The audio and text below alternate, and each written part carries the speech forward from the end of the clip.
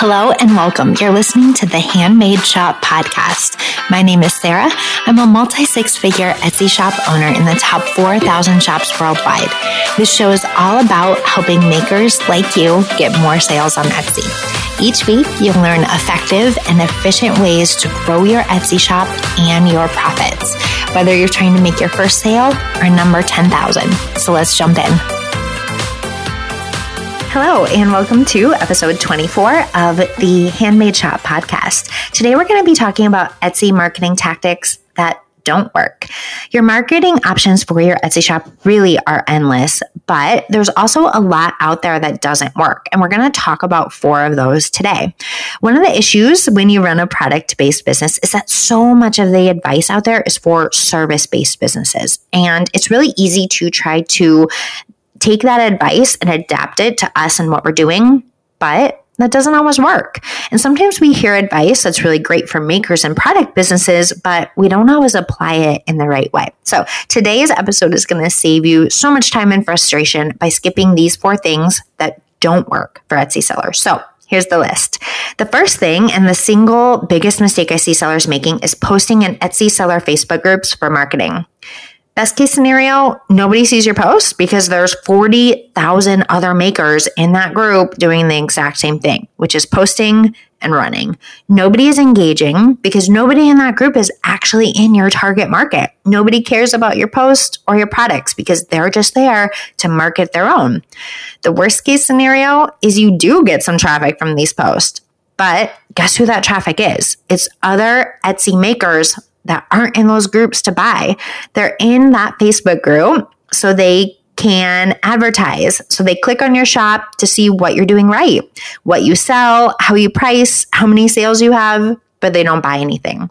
And that means that your conversion rate for your shop goes down, and that means your shop is hurt in Etsy searches because Etsy does not want to promote listings and shops that have bad conversion rates. So you don't show up in real buyers' searches anymore. Now, if you've been doing this, it's okay, but stop right now. Unless your target market is other Etsy sellers, like maybe you sell craft supplies, then marketing like this is either going to be a huge waste of your time or it's going to actually hurt your shop and your search results.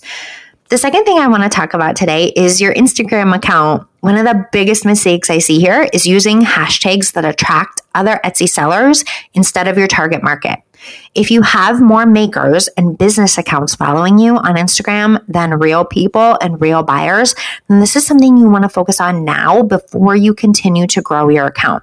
Because what happens is that Instagram sees a bunch of makers following you and your account, and the algorithm assumes that's who you want to follow you.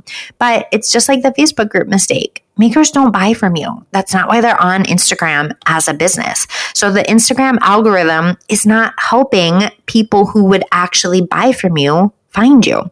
So the answer to this is a lot of keyword research and hashtag research into what your buyers are using and following for keywords and tags on Instagram. If you need help with this, I pay for a service that I love, and that saves me a ton of time. And I have the link for that hashtag service in my show notes. The third mistake that I see sellers making all the time is having complicated email opt-ins when they start their email list. I did this when I first started my email list. I was listening to a lot of podcasts from other business owners that coached service providers.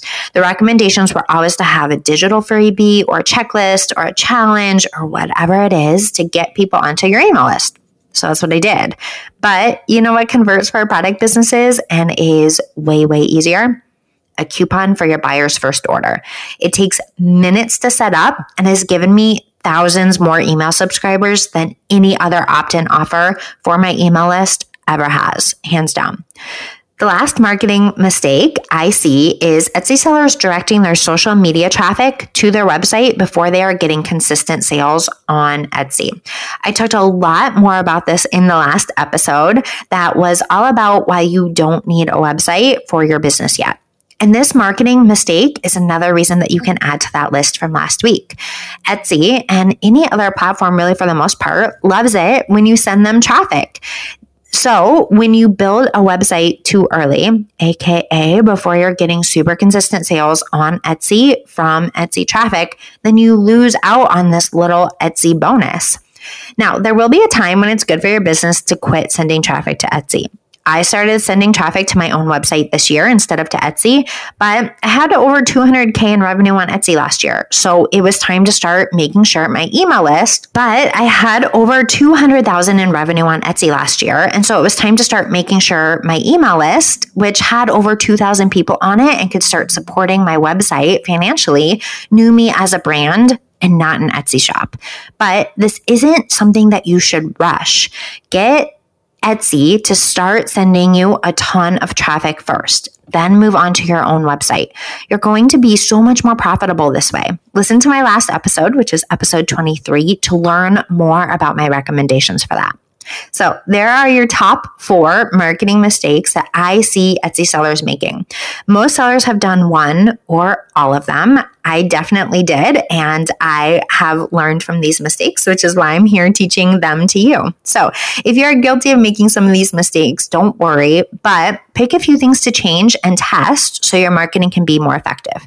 Now, if you want some help, I want you to head to the show notes and grab Jumpstart, which is my marketing guide that gives you over 100 free and cheap ways to market your Etsy shop.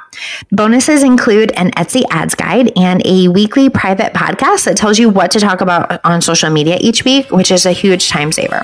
The link is in the show notes to join us. I will see you there, and I'll talk to you next week. Thanks so much for listening today. Make sure you hit subscribe so you never miss the latest episode. To get show notes and any links mentioned in this episode, head on over to theheartlandcreative.com/podcast.